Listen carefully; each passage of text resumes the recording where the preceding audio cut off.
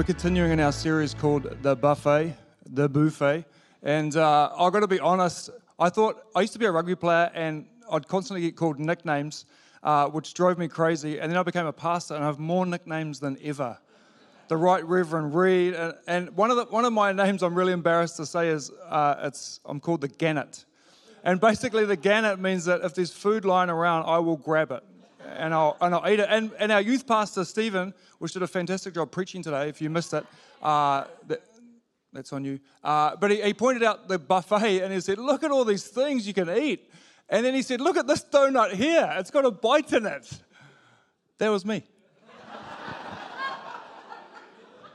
It was at the Curate Online scene, and there was a donut and I bit it. Whew.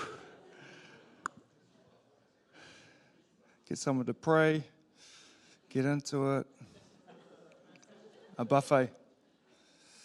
1 Corinthians 10:23, it says, you say I'm allowed to do anything, but not everything is good for you.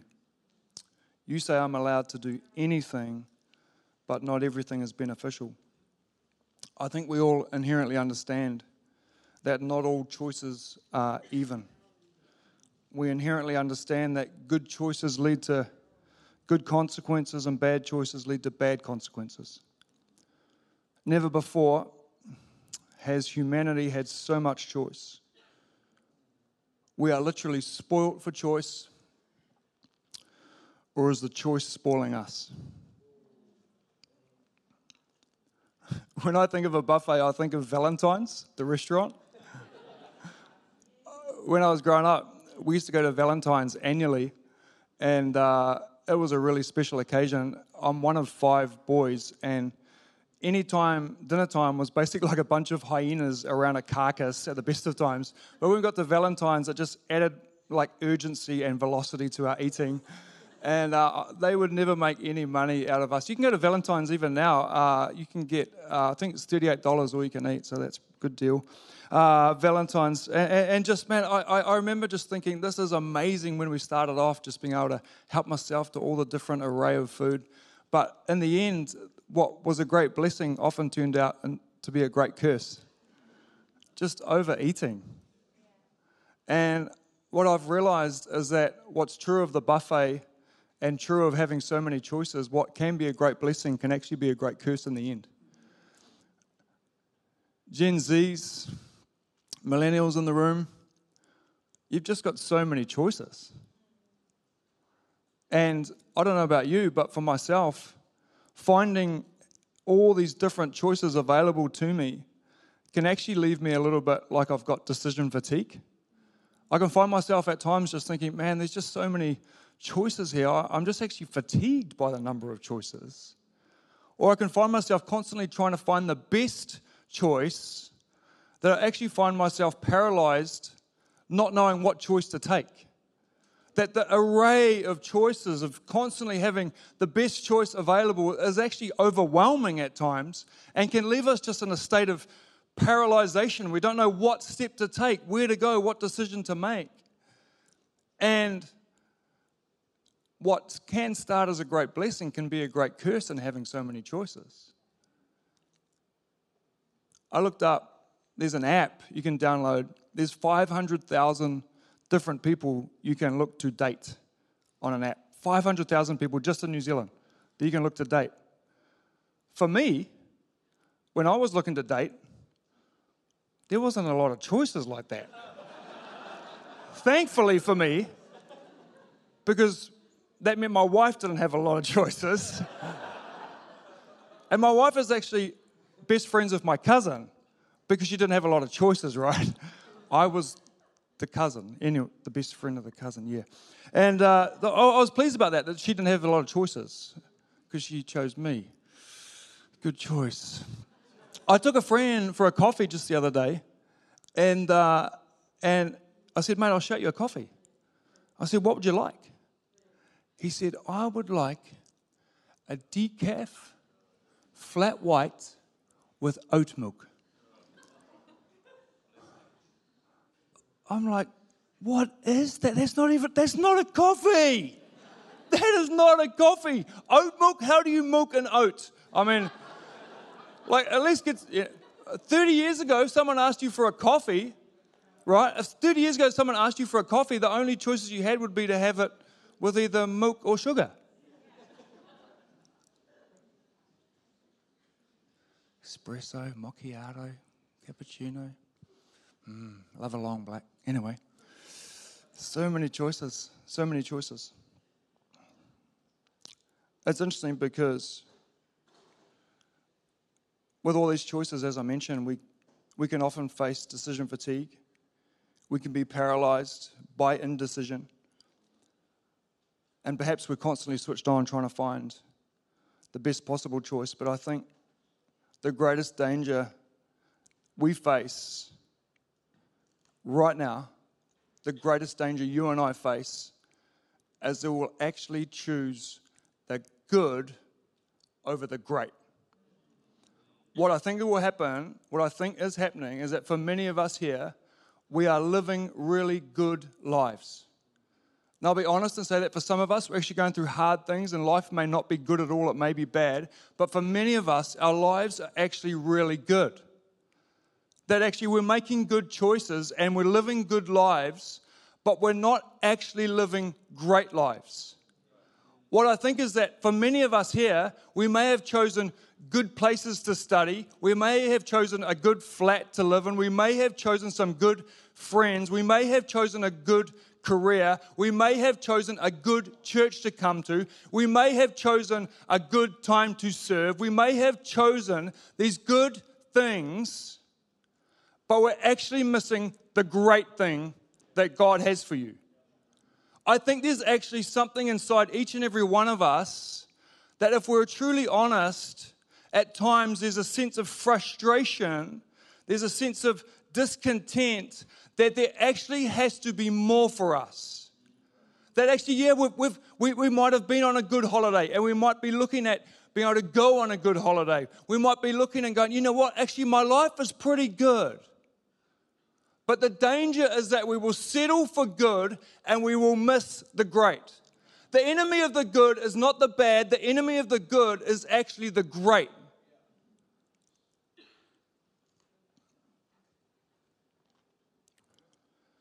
We think, if I get that good home, if I get that good retirement fund, if I get some good toys to play with, get a new jet ski, a new surfboard,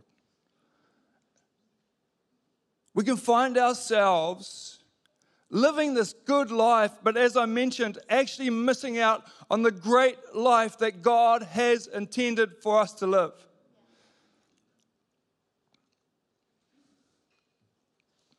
How do we truly make great choices that will enable us to live the great lives that He's actually called you and I to live?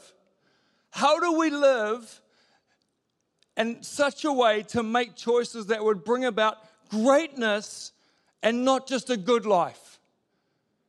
How do we do that? What does that look like? In Luke chapter 10, verse 38, there's a story of Jesus and His disciples entering a home. Luke chapter 10, verse 38. As Jesus and His disciples were on their way, He came to a village where a woman named Martha opened her home to Him. That's a good thing she did. Good on you, Martha. She had a sister called Mary, who sat at the Lord's feet listening to what He said. But Martha was distracted. And the original Greek word of distracted is actually to have many different focuses at one time. What's happening here is Martha has many different focuses all at the one time. She was distracted by all the preparations that had to be made. She came to Him and asked, Lord, don't you care? She's quite accusatory, Martha. Lord, don't you care that my sister has left me to do the work by myself? Tell her to help me. Tell her, Jesus. Yeah. I'm with Martha. Who's with Martha? She's doing some good things here. Jesus says, Martha, Martha. In other versions, he says, dear Martha. He's compassionate. He's gentle with Martha. He says, you are worried and upset about many things, but few things are needed, or indeed only one.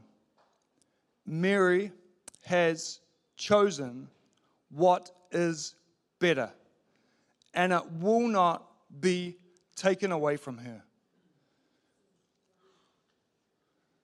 Jesus, he's like, there's a few things that are needed, actually only one, Martha, and Mary has chosen what is better, and he's gentle, and he's kind, and he's loving towards Martha.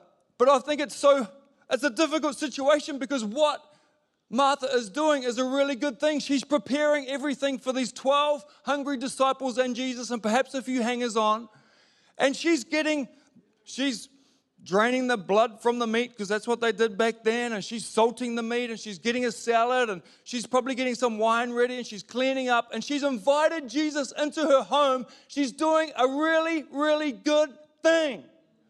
But the crazy part is that Jesus says no. Mary's just sitting there, listening, and she's chosen the better thing. But man, I imagine that with all of the traditional contextual pressures that Martha is feeling to have to provide and do all this and do the right thing and do a good thing and make a good meal, that surely Mary must be experiencing that as well, right? Surely she must be experiencing that. And then to have an accusation by her sister, like, what are you doing? I think it's interesting, because when I considered the story and looked at it and applied it to my own life, what I realized is that Martha had an opinion of what Mary should be doing. But Mary, she had a conviction about what she would be doing. And I want to say tonight, in a world awash with opinions, we need to be a people who live by conviction. That, man, there's just opinions about everything out there about what you should do and how you should live and what you should believe. Opinions, opinions, opinions. But man, where's the convictions? We need to be less opinionated and more convictionated. Is that a word? I don't know. Man, there's just so many. Let me say this. We all hold opinions, but it's convictions that hold you. We all hold opinions, but it's a conviction that'll hold you. And I want to say tonight, man, with all that's going on in our world, all that you are facing right now, we need to be people of conviction and less of opinion. Hayden, how does this work in practical terms?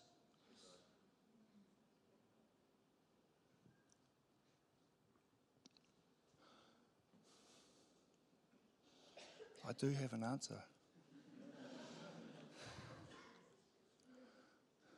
What will happen when we become more convictionated?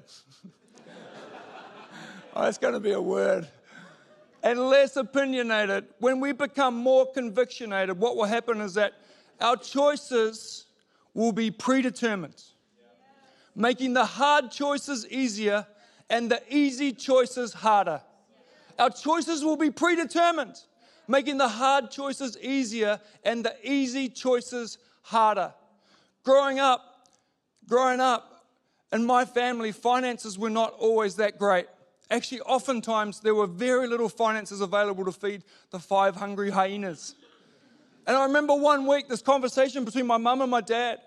And my mum, in her opinion to my dad, she said, honey, my mum was an amazing woman, a godly woman, a wonderful woman. But in her opinion to my dad, she said, look, we cannot afford to give this week.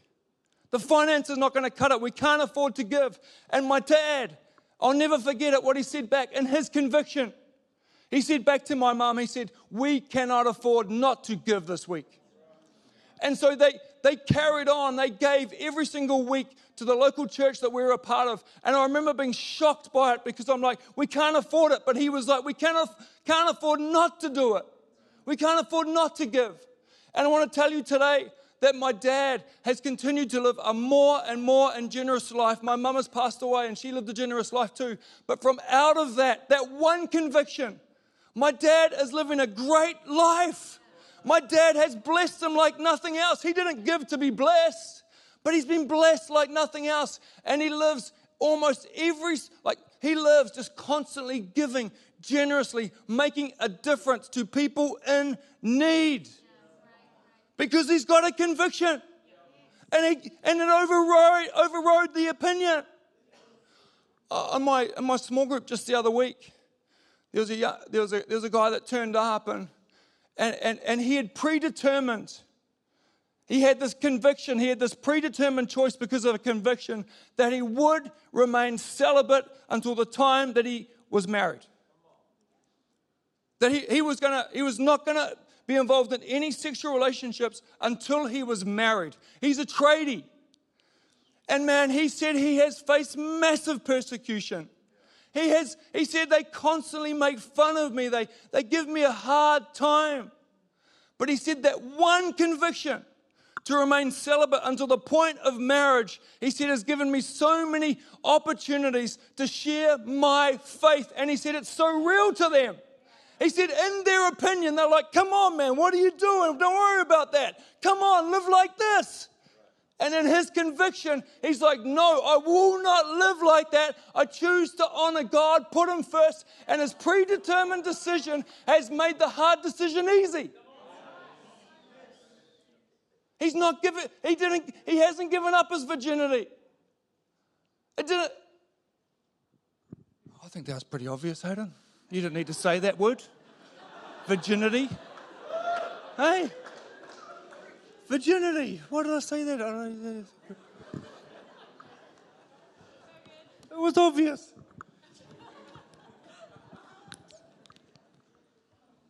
Let's just take a micro pause.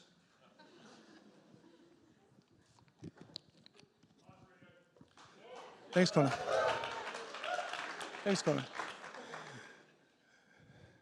The second thing I want to say about living a life of conviction over opinion is that we will make great choices from approval, not choices for approval.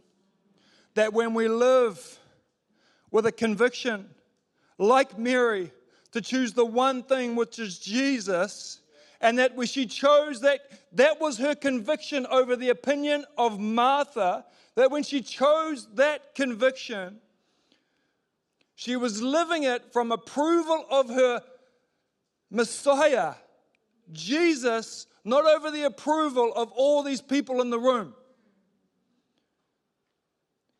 A great example of this, and she may be embarrassed about this, but her name is Bree Mulford. She's here in the front.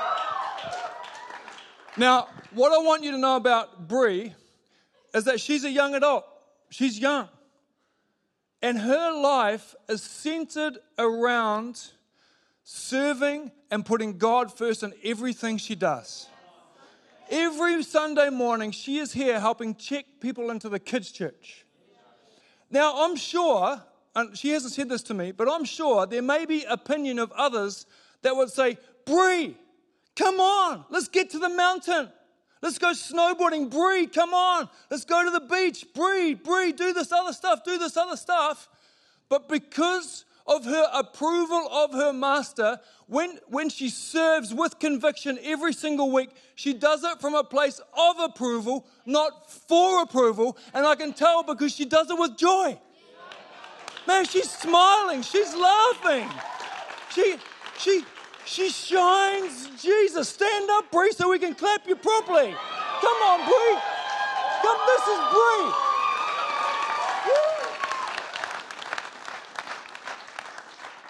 She is a woman of great conviction, living out her faith and serving from approval, not for the approval of others, from the approval of Jesus.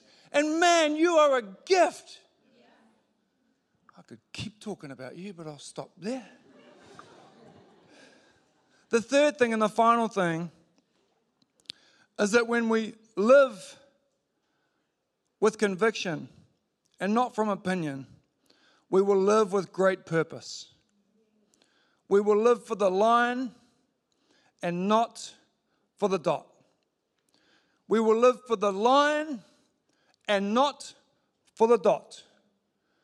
That the end of our life, when we pass from this to the next one, the Bible's really clear that there will be a reward on what you did with your life. There will be a reward. And tonight, I want to say, we need to be a people who live for the line for all of eternity, not for the dot that is found in this moment. Not for the comfort, not for the pleasures, not for the stuff we can get out of it, but what we can actually sow into for eternity, infinity. It's really hard to comprehend, I know. But man, let's stop living for the stuff, for the dot, for the now, for this earth. But let's live with conviction that there is an eternal reward waiting on the other side, and that what we do right now matters for eternity. Let's live with that conviction. I went to a funeral this week, and it's just interesting that Nathan Pratt happens to be sitting next to Bree. But Nathan, a great man, used to be our intermediate Ignite pastor here, and just a wonderful human being. And his mum passed away earlier this week, and here he is in the front row. He's not angry with God. He's loving God. But his mum, Deirdre, she lived for the line, not for the dot. She gave up her life for her family. She gave up her life for this church, for the community. She gave up her life for Jesus. She lived with the conviction that she was living for eternity, not for a dot. And so when I went to her funeral, it was the most inspirational hour and a half of my life. Because she lived with such a conviction that she was living for the there and not the now.